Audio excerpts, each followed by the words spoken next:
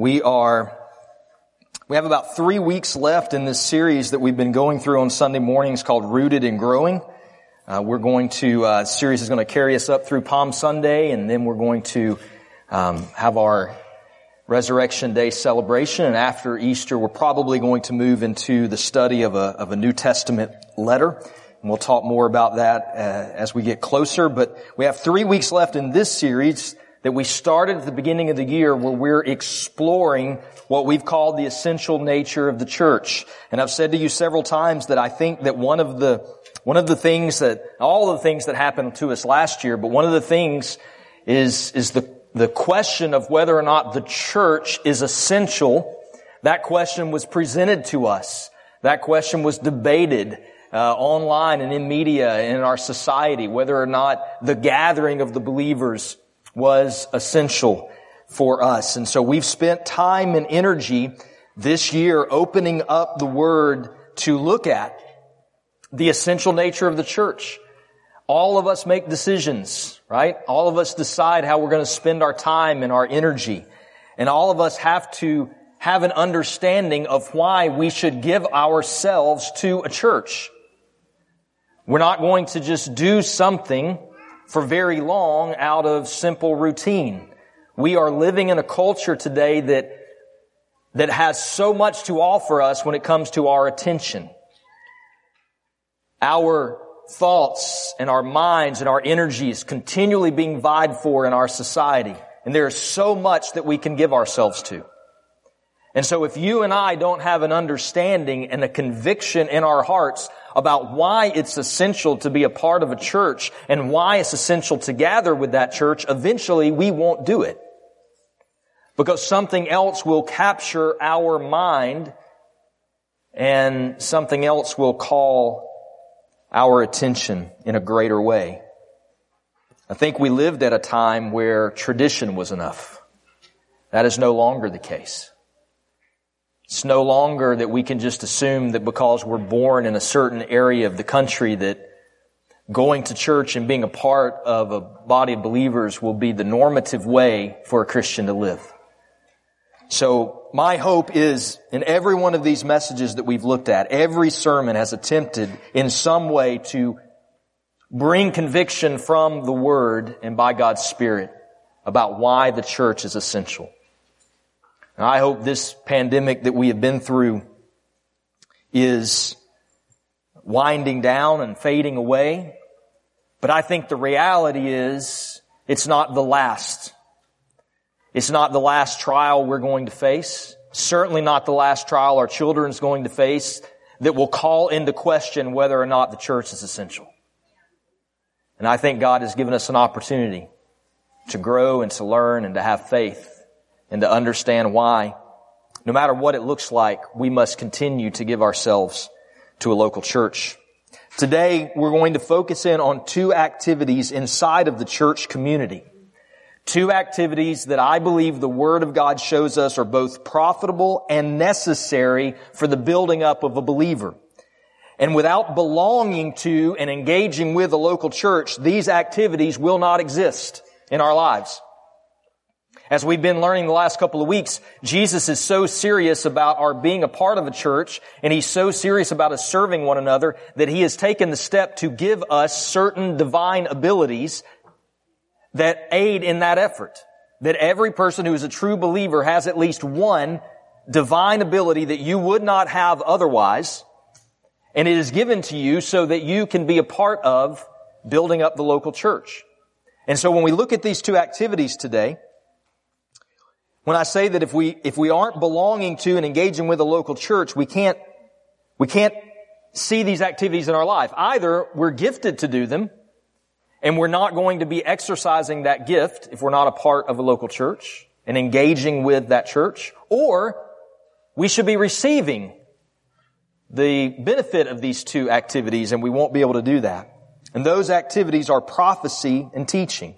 And just to stop you, if you're visiting with us or if you're new to Agape, yes, we are a Baptist church, and we're going to talk about prophecy this morning. So let's get that out of the way.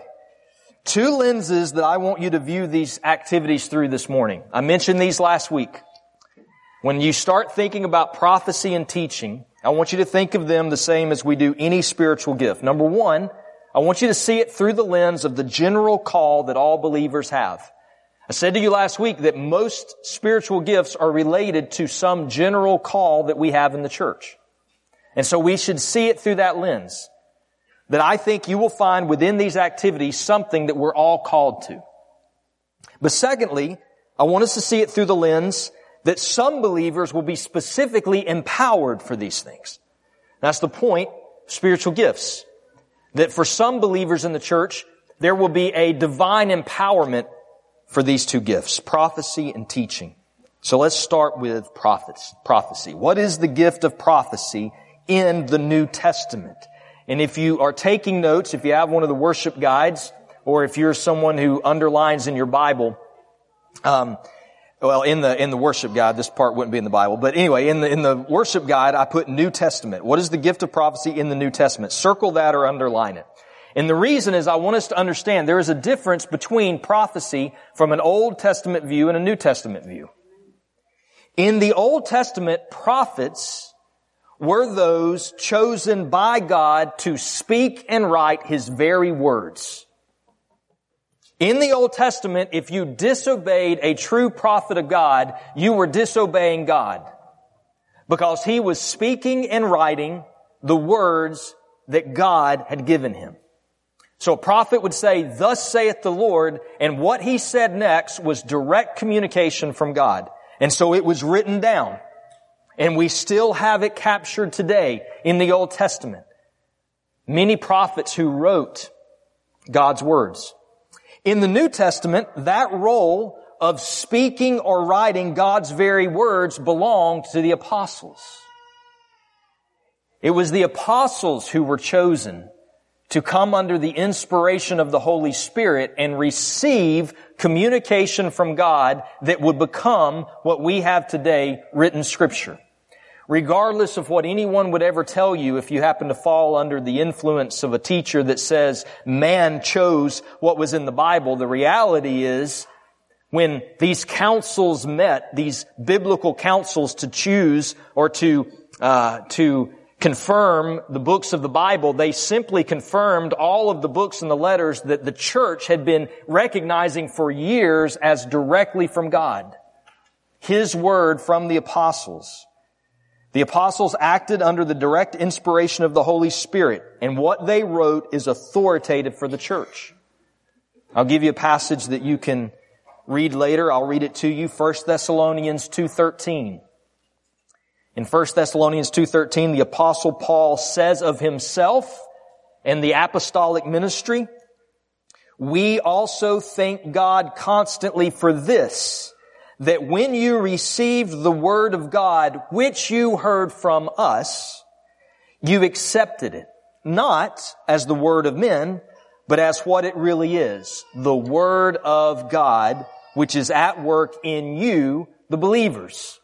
So Paul says the apostolic teaching ministry is the giving of the Word of God, which is going to work in you to transform you. So in the Old Testament, the prophets were those who spoke and wrote the actual words of God. In the New Testament, it's the apostles. But you still see prophets in the New Testament. You still see prophecies in the New Testament. It is not written down as God's very words.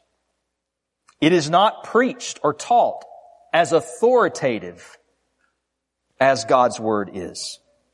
It is not the same thing as preaching, although some would teach that. You see prophecy or prophesying mentioned over 30 times in the New Testament, and not any of those times does it ever seem to be associated with the act of teaching or preaching. It is true that a teacher may prophesy, but there are separate acts of prophecy and prophesying that's happening in the New Testament. And although it is not written down as God's very words, although it is not preached as authoritative, it is an extremely important part of the Christian life according to the Bible. So I want to go back to where we left off last week. If you have a Bible, go to 1 Corinthians chapter 14. We're going to spend some time. This is where we left off last week. Let me read to us the first 5 verses of 1 Corinthians 14. Remember, this is the Apostle Paul writing to the church in Corinth. And he says to them, "Pursue love and earnestly desire the spiritual gifts, especially that you may prophesy. For one who speaks in a tongue speaks not to men, but to God. For no one understands him, but he utters mysteries in the Spirit. On the other hand, the one who prophesies speaks to people for their upbuilding and encouragement and consolation. The one who speaks in a tongue builds up himself, but the one who prophesies builds up the church. Now I want you to all speak in tongues, but even more to prophesy. The one who prophesies is greater than the one who speaks in tongues, unless someone interprets, so that the church may be built up." If you will, go to verse 26. "What then, brothers? When you come together, each one has a hymn, a lesson, a revelation," you can underline that, "a tongue or an interpretation. Let all things be done for building up. If any speak in a tongue, let there be only 2 or 3 at the most, and each in turn, and let someone interpret. If there's no one to interpret, let each of them keep silent in the church and speak to himself and to God. Let 2 or 3 prophets speak, and let the others weigh what is said. If a revelation is made to another one sitting there, let the first be silent. For you can all prophesy one by one, so that all may learn and all be encouraged. And the spirits of prophets are subject to prophets. For God is not a God of confusion, but of peace." So let's get a definition of prophecy in the New Testament sense. And I am lifting this from a gentleman named Wayne Grudem. If you're familiar with him, he's a modern day theologian who wrote a tremendous book on systematic theology. And this is his definition that I believe is right according to the Word. It is telling something in your own words that God spontaneously brings to mind. New Testament prophecy is telling something in your own words that God spontaneously brings to mind. Now, I want you to consider in chapter 14 the word revelation. So look at verse 30. Paul is saying, in a worship service, if you have people with this gift, let 2 or 3 of them speak. Let 2 or 3 prophets speak, and let everyone else weigh what is said. And then he says, if a revelation is made to another sitting there, let the first, talking about the first prophet, be silent. And what's the point? The point is Paul, when he says a revelation, is talking about New Testament prophecy. He's using that word to describe what prophecy is. Well, what does that Greek word revelation mean? It means something disclosed or something revealed that was previously hidden or obscurely seen. For something to be revealed in this New Testament sense means something was hidden or something was obscured, but all of a sudden you can see it. It's been revealed to you. And I think this is the key to the definition that we're using for prophecy. That it is a moment where God divinely communicates truth to someone's mind. And He does so for the benefit of the church or someone else in the church. So this may come during prayer. You may be praying and all of a sudden God brings something to your mind that you had not previously thought about or that you now have clarity on that you didn't before. It may happen while you're reading Scripture. It may happen in a corporate worship gathering, the way Paul is describing.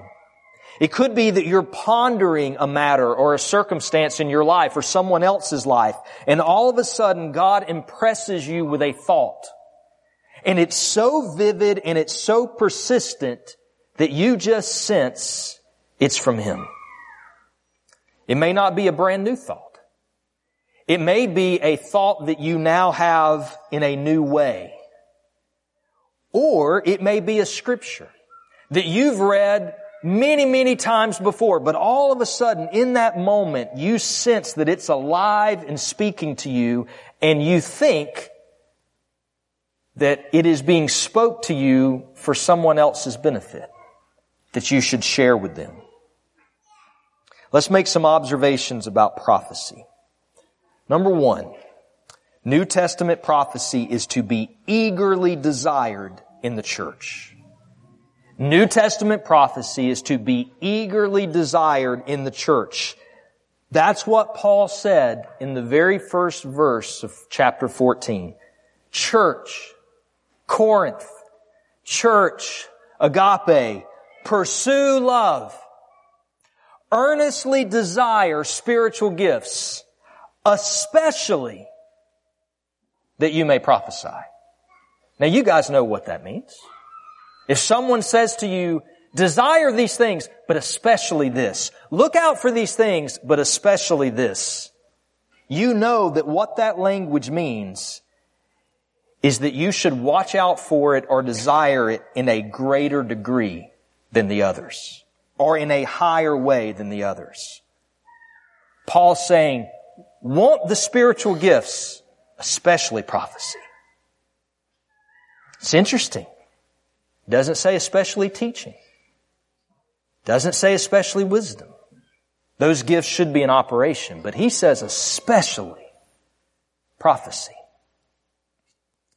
Corinth was a church that really wanted to speak in tongues. That's why Paul talks about it so much. They really desired these miraculous gifts like speaking in unknown languages. And Paul doesn't tell them it's wrong, but Paul says, I really want you to prophesy. I really want you to have that gift among you. And the reason I'm stressing this to you is because I'm going to acknowledge that prophecy in the New Testament sense offers a lot of opportunities for confusion if it's not handled rightly. If we don't handle prophecy in the way the Bible shows us, it opens up a lot of opportunities for error. But church, we don't run from things the Bible tells us is for our good because it might be filled with error. We follow what God's Word says and we handle it the right way. Because Paul, under the inspiration of the Holy Spirit, is saying you should really want this in your church. You should really want this in your church. Second observation, New Testament prophecy bears fruitfulness in the hearer. New Testament prophecy bears fruitfulness in the hearer. And when I am emphasizing hearer, I mean as opposed to the speaker. That's what Paul was saying to the church in Corinth. He says, when you speak in unknown languages, you build yourself up. But when you speak prophecy, you build up others. And he tells us in verse 3, he tells us 3 ways prophecy builds us up. He says, first of all, it's for your upbuilding. That is a word that means spiritual advancement. When prophecy is spoken, it is for the spiritual advancement of the hearer. He also says it is for your encouragement. That means the joy and the gladdening of your heart. When someone in the body of Christ is suffering, when someone in the body of Christ is experiencing emotional distress, Paul says it would be good for them to have a word of prophecy because it is for their encouragement. It's the same word used to describe the ministry of the Holy Spirit in Acts chapter 9. That we walk in His comfort. We are comforted and encouraged by prophecy. And then third, by consolation. Consolation is comfort in trials or suffering. When someone's going through a hard time, we can comfort them with prophecy. But not just for believers. Go back to a little bit later in chapter 14, a passage we didn't read. Go to verse 22 and look at this. Paul's, again, talking about tongues. He says, thus tongues are a sign not for believers, but for unbelievers. While prophecy is a sign not for unbelievers, but for believers. And then he gives an example. He says, if therefore the whole church comes together and everyone's speaking in tongues, and an outsider enters, or an unbeliever enters, will they not say that you're all out of your minds? I just find that to be funny. That's just Paul saying, look, If someone who's not a believer walks in and all of you are speaking in tongues in a disorderly way, they're just going to think you're crazy. Most of us could go, yes, I could see that. So Paul keeps going. He says, but if everyone's prophesying, if that gift of prophecy is active in the church and an unbeliever or an outsider enters, he's convicted by all. He's called to account by all. And the secrets of his heart are disclosed. And falling on his face, he will worship God and declare that God is really among you. In churches where the gift of prophecy is rightly used, there will be people who will be saved because of it. Grudem, in his book Systematic Theology, tells a story of a missionary that he knew that went into a church he'd never been into before. He's speaking about mission work. And in the middle of him speaking about mission work, he just had this overwhelming sense that there was someone in that church listening to him who was contemplating leaving their wife. So he stopped. He just said, I just need to say that I sense from the Lord that someone here is contemplating leaving their wife. And I just want you to know that you don't have to do that. And there are people here who will pray for your situation. After the service, someone came to the pastor, an unbeliever who had never been to church in his life and had snuck into the upper balcony of the church, and he had just left his family earlier in the week. And he repented and was saved. Charles Spurgeon said that type of thing. Charles Spurgeon, considered by most to be one of the greatest Baptist preachers of all time, said that type of thing happened in his preaching over a dozen times, where God gave him in a moment a revelation of something that was happening with someone in the church, and he stopped his sermon. And some of Spurgeon's stories is he actually pointed at them and called them out. I have found in my own ministry that there have been times where someone came in and they heard a word that was spoken in some form, and it was exactly what they needed to hear that day. Sometimes words that were not even in notes. Prophecy bears fruitfulness in the person who hears it. But we need to understand the next observation, that New Testament prophecy is not infallible. This is what separates it from the authoritative Word of God. New Testament prophecy is not infallible. That means it can contain error. It's not like prophecy in the Old Testament. And that is why Paul said in chapter 14, verse 29, if you have those who are speaking prophecies, let other people weigh what they're saying. That word weigh means to judge, to sift through what is good and what is bad. The reason that New Testament prophecy can be infallible is because if you're the one who's receiving the prophecy, you're a fallible person. You could receive it and get the wrong impression. Or you may receive that impression and all of a sudden you begin to think through what it probably means for that person. And you could be wrong about what it means. Or your very delivery of that message may be imperfect. You may speak what God gave you as an impression, but you may say something in your speaking of it that is in error. So Paul tells the Thessalonians, 1 Thessalonians 5, verse 20 and 21, he told that church, don't despise prophecies. Listen, if we're honest, sometimes people do that. Sometimes we do that as Christians. We may have had an experience in our life where we were in some type of environment and people gave prophecies all the time that were just really wrong or hurtful or not helpful. And it's caused us to despise them. Paul says, don't despise prophecies, but test everything and hold fast to what is good. We're not told to test when God's word is spoken. We're told to accept it and receive it. When prophecies in the New Testament are spoken, we're told, test them. Test them and see if they're right. And if they are, hold fast to them. How do we test them? I'm glad you asked. That brings us to the next point. New Testament prophecy is under the authority of God's Word. New Testament prophecy is subordinate to God's Word. It's not on the same level. It is not on the same level as right authoritative teaching of God's Word. It is subordinate to that. The New Testament doesn't tell us to obey prophets in a New Testament sense. It doesn't tell us to give heed to New Testament prophecies. It's not equal to the authority of God's Word. Scripture is to be received and obeyed. That's what Paul told Timothy, 2 Timothy 3:16. All Scripture is breathed out and profitable for teaching, for reproof, for correction, and for training in righteousness. You receive God's Word when taught rightly. You don't argue with it. You obey it. Prophecies, we're not told receive them and obey. We're told receive them and test them.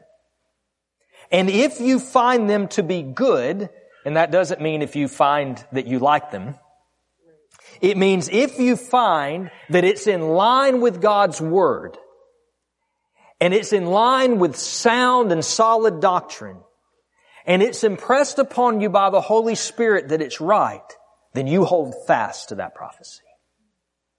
I think if someone were to give you a word that they feel is from God, your first test should be to ask, is this in line with God's Word? If it's not, it's not a true prophecy. One time I was a children's pastor. I'd been a children's pastor for about a year. And we were doing a vacation Bible study. And I was pretty proud of having that title, children's pastor. And I was interacting with someone after the vacation Bible school was over, someone from the community. And they just started pouring out about their life. I thought, that's pretty cool. They started telling me that they had left their husband and gotten remarried. But they were sure that God was telling them to now leave their current husband and go back to their old husband. And my first thought was, this actually isn't all that cool anymore. Where's the actual pastor? Yeah. I just pastor kids.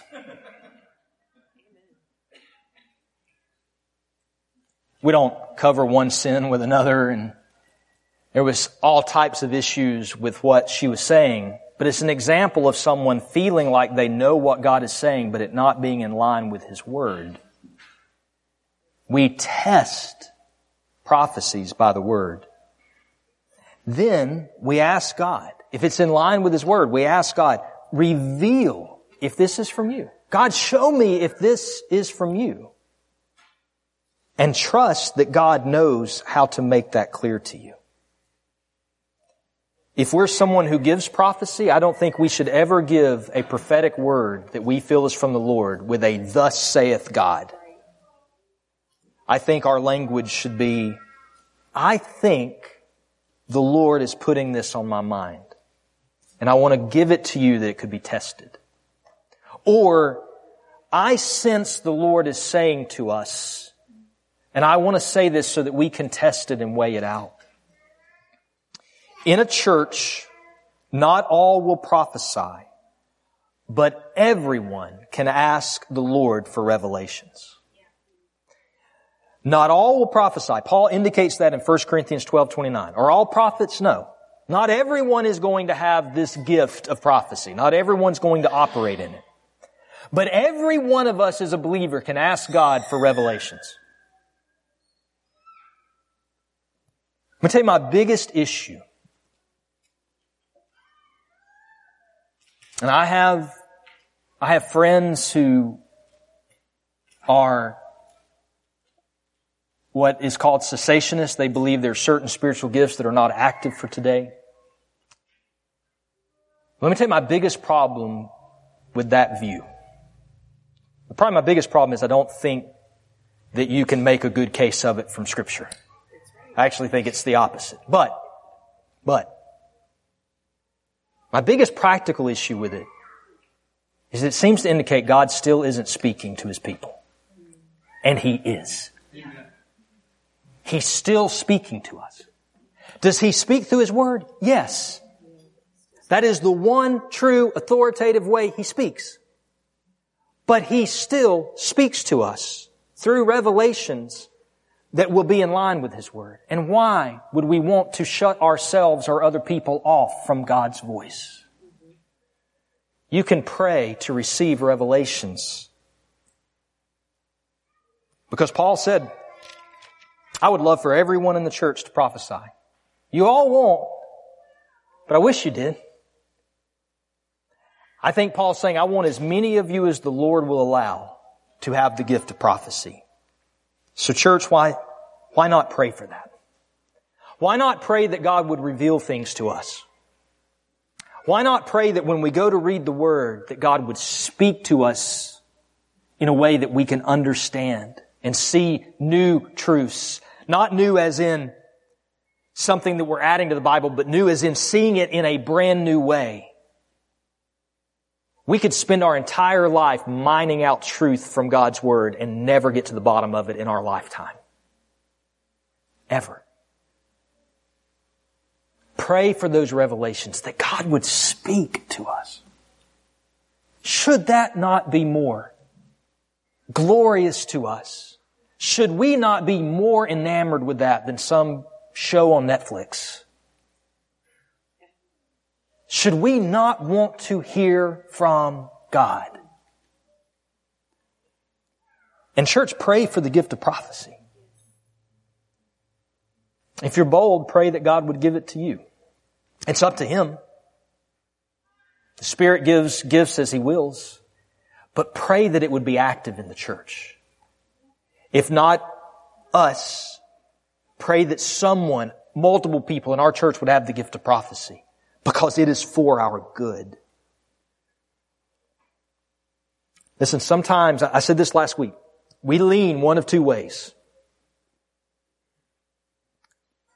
Perhaps if we're really, really doctrinally sound and we're real intellectual when it comes to God's Word and a student and theologian of the Word, we may really struggle with something subjective like prophecy. Because it's just not tangible. Yet we don't run from what we don't understand. The Bible says, don't despise it. Test it. On the other hand, sometimes we lean the other way, and there are people who are tempted to rely way too much on subjective impressions. They would rather receive an impression from the Lord than just go to the Word and read what He's already written and follow it. And Scripture is our only authoritative guide for living. Agape, I want us to be both. Theologically sound, doctrinally solid, understanding His Word, standing in it, and open to His speaking to us prophecies. That word that's authoritative for us, that is the word we teach. We don't teach New Testament prophecies. We teach God's Word. That brings us to the second activity that takes place in the church. Teaching. Now, I said to us last week that with some of these gifts, again, we see things that we're all called to. In some way, every one of us as a believer is called to teach. Jesus said, go into all the world and make disciples. And then He described disciple making this way. Teach them to observe or obey all that I've commanded. Every one of us are called to teach, to make disciples. To share God's Word and teach what we're learning from it and what it says that we might help someone else grow in their faith. But there are some within the church who will be extraordinarily gifted to teach. And that is when they have what is called the gift of teaching. So what is that?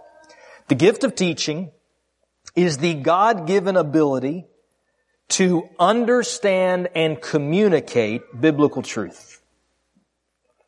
It is the God-given ability to understand and communicate biblical truth so that it may be applied to a believer's life. The goal of teaching is not just to fill people with head knowledge. It is to fill them that they might apply God's Word and learn to live it. So let's make some observations about teaching.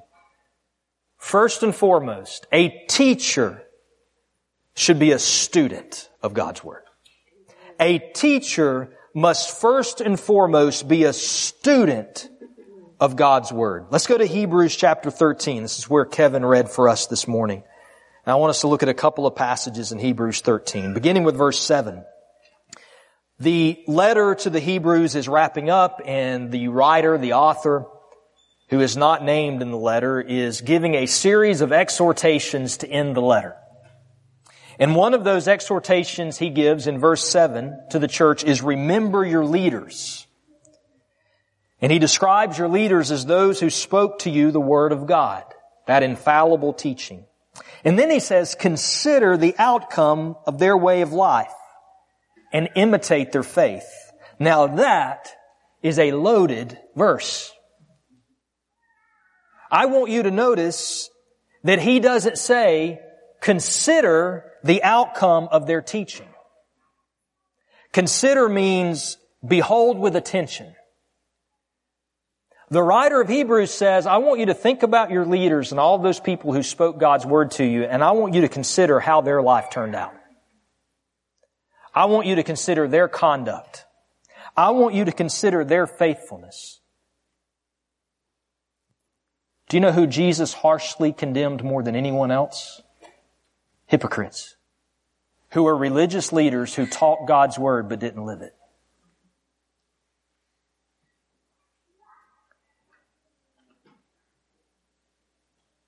We are not a New Testament teacher if we are not living God's Word first.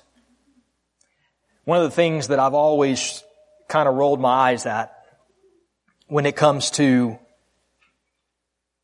pastor theology is there's this thing out there that people say, and I know why they say it. I understand the reasoning. The reasoning is, if you're a pastor or you're a teacher, you should have devotion time completely separate from study prep.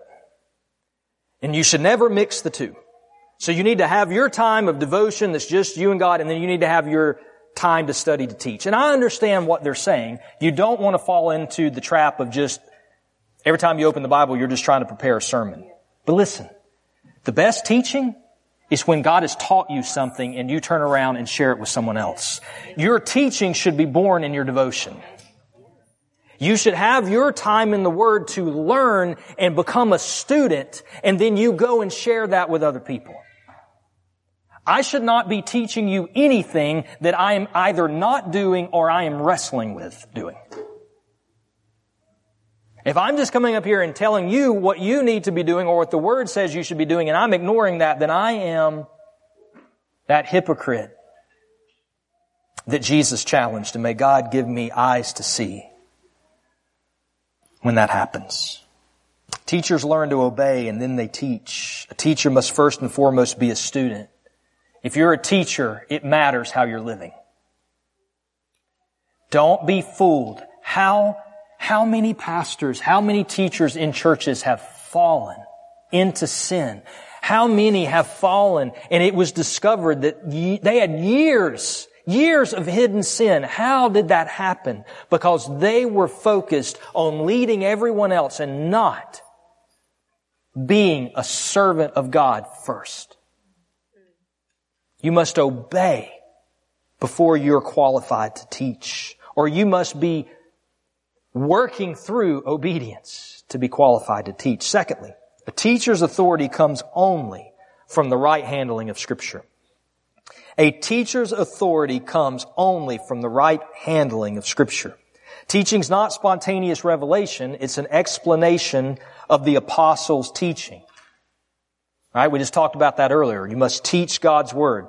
2 Timothy 2:15, Paul tells his young protege, do your best to present yourself to God as a approved worker who has no reason to be ashamed because you've rightly handled the word of truth. Teachers are commanded by God to rightly handle Scripture. Everything they say should be in line with sound doctrine, and that's the only authority they have. As one of your pastors, I have no authority to tell you to do anything. I can give you counsel. that I hope is birthed in Scripture. And I think the Bible calls us to consider wise counsel, especially from those who are mature or believers. But I have no right to tell you to do anything. But the Word of God has every right to tell all of us what to do. When you get to verse 17, does that strike you? Do you know how many times I've taught on verse 17 in Hebrews 13? Very little. Because even just hearing it read, I'm like, oh man, that seems really self-serving. Obey your leaders and submit to them. What? I mean, even if you've never had a bad leader, just that idea of obey and submit to someone who's a leader, that's just hard for us. Some of us, we've had bad leaders. And now we just really don't understand what to do with that. How does the Bible say that? Because leaders are to teach God's Word, and God's Word must be obeyed. The idea here is that a true leader is teaching rightly God's Word, and God's Word should be obeyed. Not the leader, but the authoritative Word of God that is being handled rightly. Third observation about teaching. A teacher will have a greater accountability before God. I believe when I say this and when the Bible talks about it, we're talking about someone who assumes a role of teacher in a church. Someone who assumes a position in which they are going to be an authoritative teacher in the church. Pastors, elders,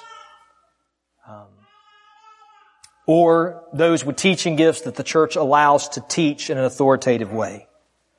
And James chapter 3 verse 1 tells the church, a lot of you are going to want to be teachers, but not many of you actually should be. Not many of you should become teachers. James 3:1 says. Why? Because you know that we who teach will be judged with a greater strictness. There is a different judgment coming for those who are teachers. There is a more strict judgment that is coming for those who give themselves in a church to a role of teaching. An accountability for what we've taught, but also for the way we've lived. And for the very words we speak. John Knox, who was a member, a leader of the Scottish Reformation. He started the Presbyterian Church in Scotland. John Knox said, I have never once feared the devil, but I tremble every time I enter the pulpit. If we are a teacher in a church in an authoritative way, and we lose the trembling we feel when we teach, we probably should not be teaching. Because there will be a greater accountability for it. I want us to look at the last part of verse 17. These passages that I said I've not preached this a lot, but from the very beginning of this sermon series, I felt the need for us to talk about this passage.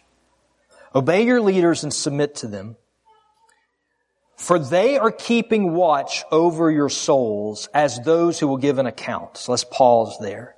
In the church, leaders must sacrifice themselves for the spiritual advancement of those in their care. I think that's what that is saying to us. Church, think about your leaders as those who are keeping watch over your souls and know one day they're going to give an account for that. In the church, leaders are called to sacrifice themselves for the spiritual advancement of those in their care. If you are here and you feel called to be a leader, a teacher, a pastor, understand if there's any part of that that is for your benefit, run from it. Because leadership is about giving yourself over and sacrificing your time, your energy, your sleep, what you want to do, your hobbies, your recreation, so that others can spiritually advance that God has put in your care. That is what leaders do. That's what pastors are supposed to do. That's what teachers are supposed to do. Let go of their rights that the church might advance. And then look at what else he says to the church. Let them do this with joy and not with groaning, for that would be of no advantage to you. He says if your pastors are in a situation, if your leaders, if your teachers are in a situation where leading your soul is a groaning, it's no advantage to you. He doesn't say it's no advantage to them, but he says it's no advantage to you. Let them do what they're called to do with joy. In the church, I think members should live in such a way to honor the sacrifice of their leaders. I think members of a church are called to live in such a way to honor the sacrifice of their leaders. What does that mean? I thought all week about even what to say to you about that. And here's where I land. For me, the honoring is seeing someone spiritually advance. Seeing someone take all the investment and let it sink in and grow in it. And I think it's a way to honor your leaders for their sacrifice by listening and studying and growing. And when the church has leaders who joyfully sacrifice for those under their care, and when the church has members that honor the sacrifice of their leaders and let them do that with joy, there is harmony in that church. I think in Hebrews 13, elders are in view. I think teachers are in view, but I believe elders are in view there specifically because elders teach and shepherd the flock. They watch over souls. Some elders, the Bible says, labor in teaching and preaching. But all elders serve as shepherds. The main role of an elder is to help people be shepherded and spiritually advance. In this church, we ask for a lot of your trust as elders. We don't vote on everything. We ask you to place trust in our leadership. And we give you opportunities to speak into who your leaders are. But I want you to know that it is my belief that as we ask for your trust, we do that as people who will be held accountable for what we decide. One day we will stand before Jesus, and we will give an account for our decisions. So pray for us in that. There's nobody in this room that wants me to make, and the elder team that we have, to make right decisions more than I do. Because I'm going to speak to it one day.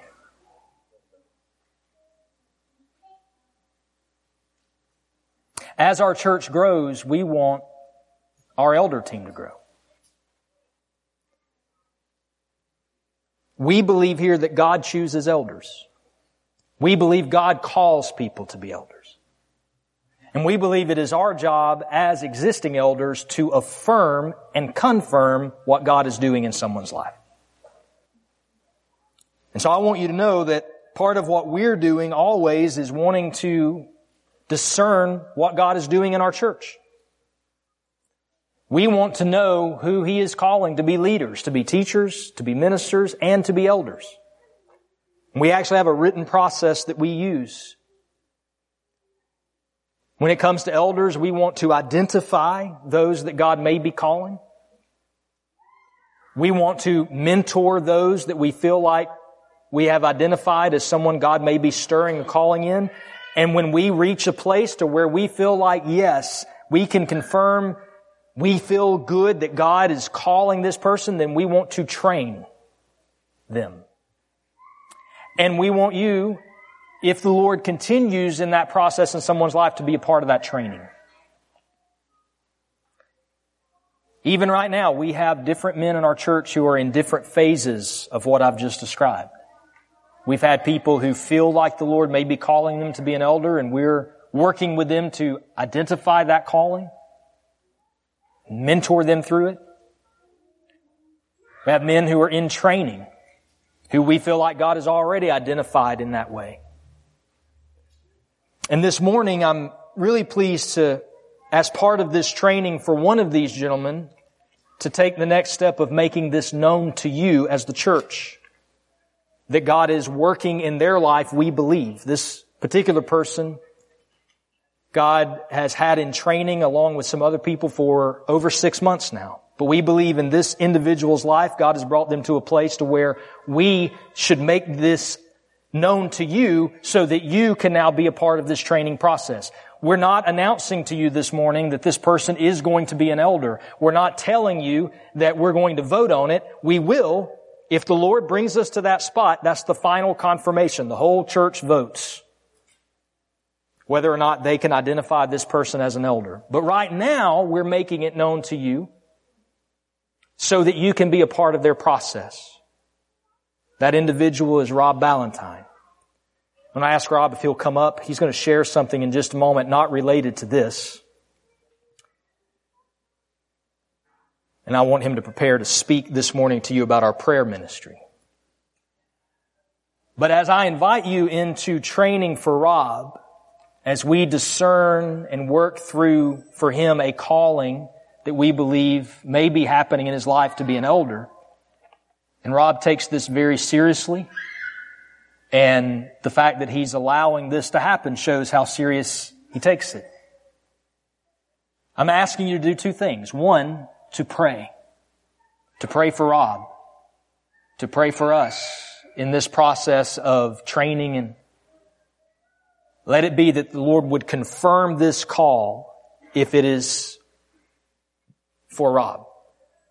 Because we only want it if God's in it, and I know that's true for Rob. Secondly, we want your input. We want you to give feedback. Whether that is an encouraging word or whether that is a word of concern, we want you to speak into that. Again, if the Lord confirms this over the next few weeks and months, the whole church will be presented with the opportunity to vote. But for now, we're asking you to pray and to provide input to us or to Rob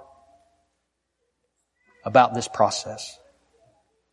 I said to you last week that part of what we're doing right now in talking through serving is talking about the ministries of our church and ways that you can get involved in the ministries of our church. Rob leads our prayer ministry. Last week we highlighted hospitality. We're going to continue highlighting hospitality because I believe that it is a key ministry that we need to have here to welcome guests and strangers and even members of the church, make them feel welcome. And we need your help for that to be a successful ministry. But I've asked Rob to speak about prayer this morning and the prayer ministry that he leads. And I want you to consider it and whether or not the Lord would call you to be a part of it. So would you give Rob your attention and prayerfully consider that which he is laying out to you?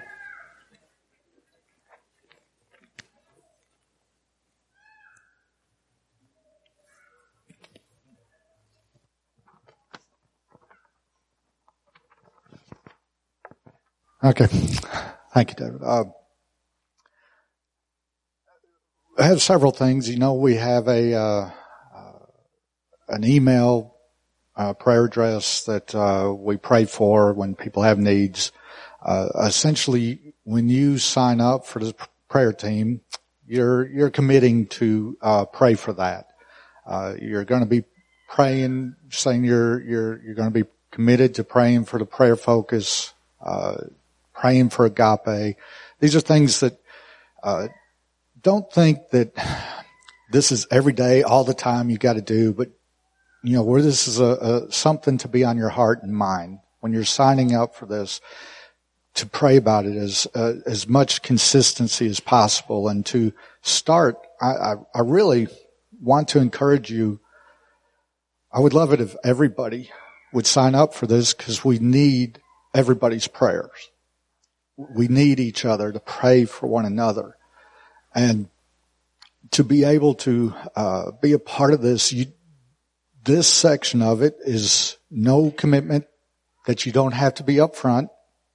You're not going to be in front of anybody or have to pray in front of anybody or with somebody. This is in the privacy of your own home. And as a church, we're called to pray for one another. And we're just asking that you would be available, be willing to pray for needs that arise, that somebody's putting down on a prayer email. Also to pray for the church and this prayer focus, to be a part of this. God has appointed and called you to this place for a purpose, and this is for us to grow together. And in that, I give out teaching, encouragement on prayer and different things that would be a part of this. And then there's other goals that we're looking for that just in the hospitality team that are talking about reaching out to new people or reaching out to people in the church. This is one of the things we want to do in prayer also, that as you sign up, this is a goal. This is an opportunity. This is not something that you have to do, but we want to encourage you to do this, is to pick out a family and pray for them specifically. You know, I confess there's been times that I've thought about in my past where I've had friends and people or acquaintances real close that I thought about and did stuff with them, but did I actually stop and pray for them? And this is just an encouragement to do that, to get in a consistent basis, and with that, to communicate with them, to talk with them, to find out what's going in their life, what you can pray for them about. And then as God prompts, you are able to do what Dave was talking about, to send a word of encouragement, or maybe even a word of prophecy to them, to get scripture, to send that to them. Then also we have the opportunity, we have a missionary, the family, the McMunns, that we are supporting financially and want to support them in prayer. And this is an opportunity for you as part of this ministry, is to pray for them. And not only them, but each ministry within this church. I mean, we have the hospitality team, we have the children's ministry, the music ministry, just the preaching, the service, the food pantry, different outreaches, GCs. These are things that we're wanting to cover in prayer. Not just the person leading them, but us as a congregation. And then, and even this is part of it. This is a goal. My desire, I believe David's, is that we would have more people coming up here and praying. We have opportunities, or want to have opportunities for somebody that would be willing to come up and voice prayers for our missionaries, for the different ministries in the church. So these are different ways that you can be a part, or how the prayer ministry would work. And then just asking for you to sign up for that. And I have these sheets. They're on the back table. Has my number and the email address that you can contact me if you're interested. But as I was praying this morning, if y'all got your Bible or Bible app, you can go to 1 Chronicles chapter 9. This is something that the Lord this is my daily reading today, was in just reading through the Bible, and I was in 1 Chronicles 9. And this is verse 17 says the first two words, the gatekeepers, and it starts naming names. And then verse 21, it says Zechariah, the son of Meshmaliah, that was gatekeeper at the entrance of the tent of meeting. All these who were chosen as gatekeepers at the threshold were 212.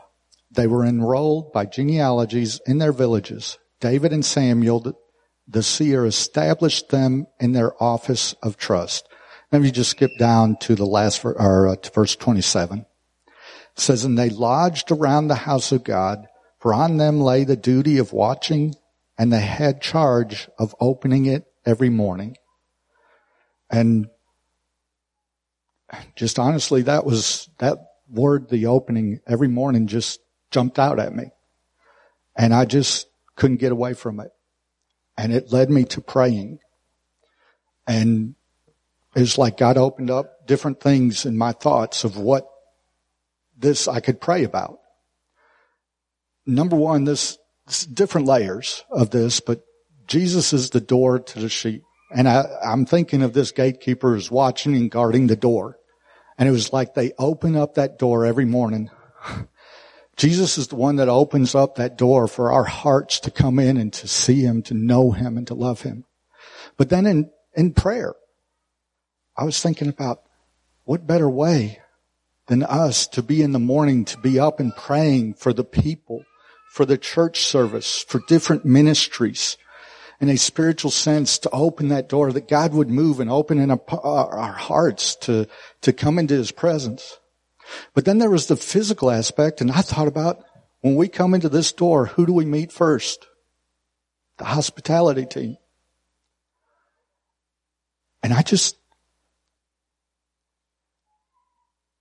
every aspect of this church and the ministry is so vital.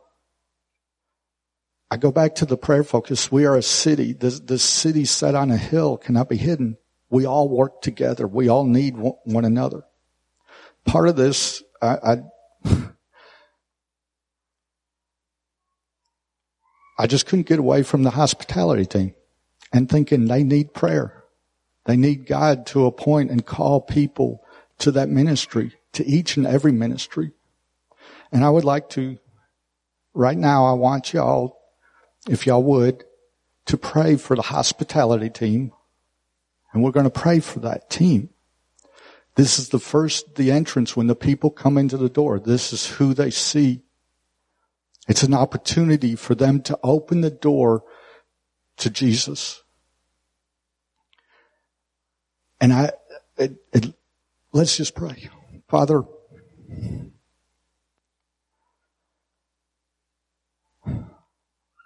Lord, I thank you for this church. I thank you for the hospitality team, for Jeanette Aycock as she is heading over this. God, I ask for your grace and your peace and blessing upon her, Lord, and direction and leading of that.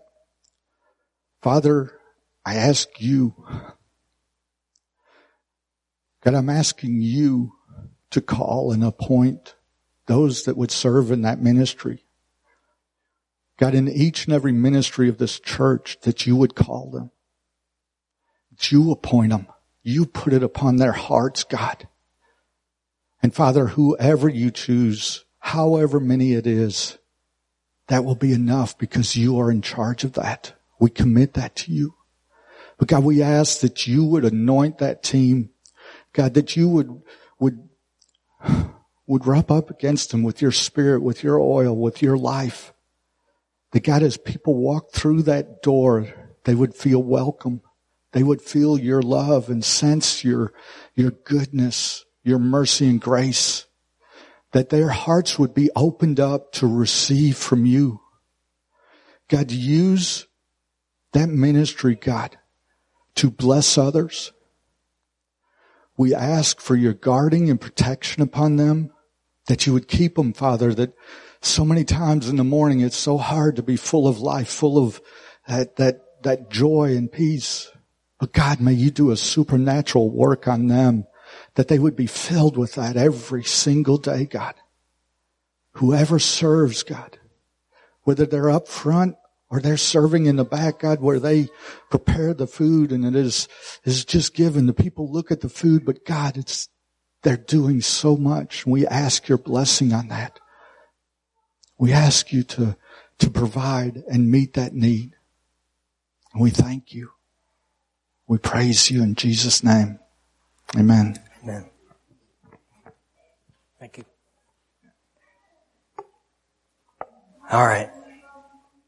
We're going a little longer than we normally do. I'm not going to tell you that I'm going to give you that time back later because I won't, but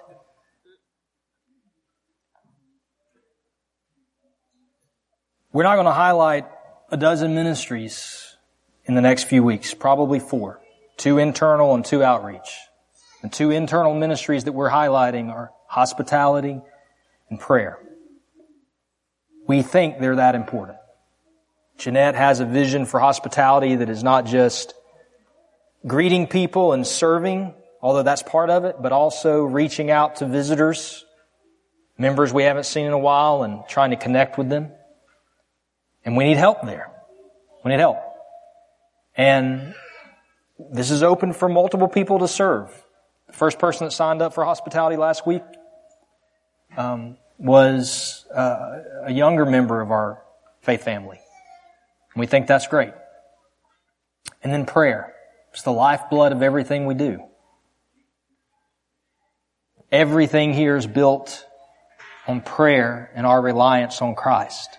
And we need people to pray. And pray as Rob has laid out this morning. So please think about your participation in both of these ministries or one of them, and contact Jeanette or Rob to get more information on how you can get plugged in. So we need your help to see those things happen. Please be praying for Rob in that process. And I want to ask you again to pray for him as we're walking through this elder process with him and training, and the other men in the church who are involved in that. But pray for Rob and ask the Lord to confirm that if he is in it. And come to us if you have any encouragement or words of concern that you want to share and be a part of that process. I want to invite the worship team to come up. We're going to end this morning worshiping together and in prayer. I think based on the sermon today, we can pray for gifts of spiritual gifts and gifts of prophecy. We can pray for a good harmony between leaders and members, and leaders who will sacrifice, and those of us as members who would honor that sacrifice. But the most important thing that we have to think about is our relationship with Jesus. Everything we've talked about this morning, it's for the gifts of the church and those who are believers. And if you're not a believer today, if you don't really know Christ, if you've never chosen to follow Him, then it's like some of this stuff may not exactly make sense. I just want to invite you to the starting point today. Would you be willing to see your sin, your disobedience before God that we all have, and your need for a Savior? That Jesus Christ died on the cross and was resurrected from the dead, that He might save anyone who would call out to Him. This morning I'm not asking you if you've been a part of a church. I'm not asking you if you're religious. I'm asking, have you ever come to a place of believing upon Christ for the salvation of your sins and a desire to follow Him? And if you want to talk to someone about that, if you feel the Lord tugging on your heart, don't leave here without speaking to someone. You can come and talk to Nick, talk to me, and talk to Rob. But come before you leave and let us know that the Lord's stirring something. If it's me, I'll get your contact information. I'll get with you later. Kevin's going to come and he's going to lead us into time of ministry and prayer. If you feel led to come up front and pray in one of the groups Kevin talks about, please do so. But let us all engage in thoughtfulness about God's Word from today and in worship through singing.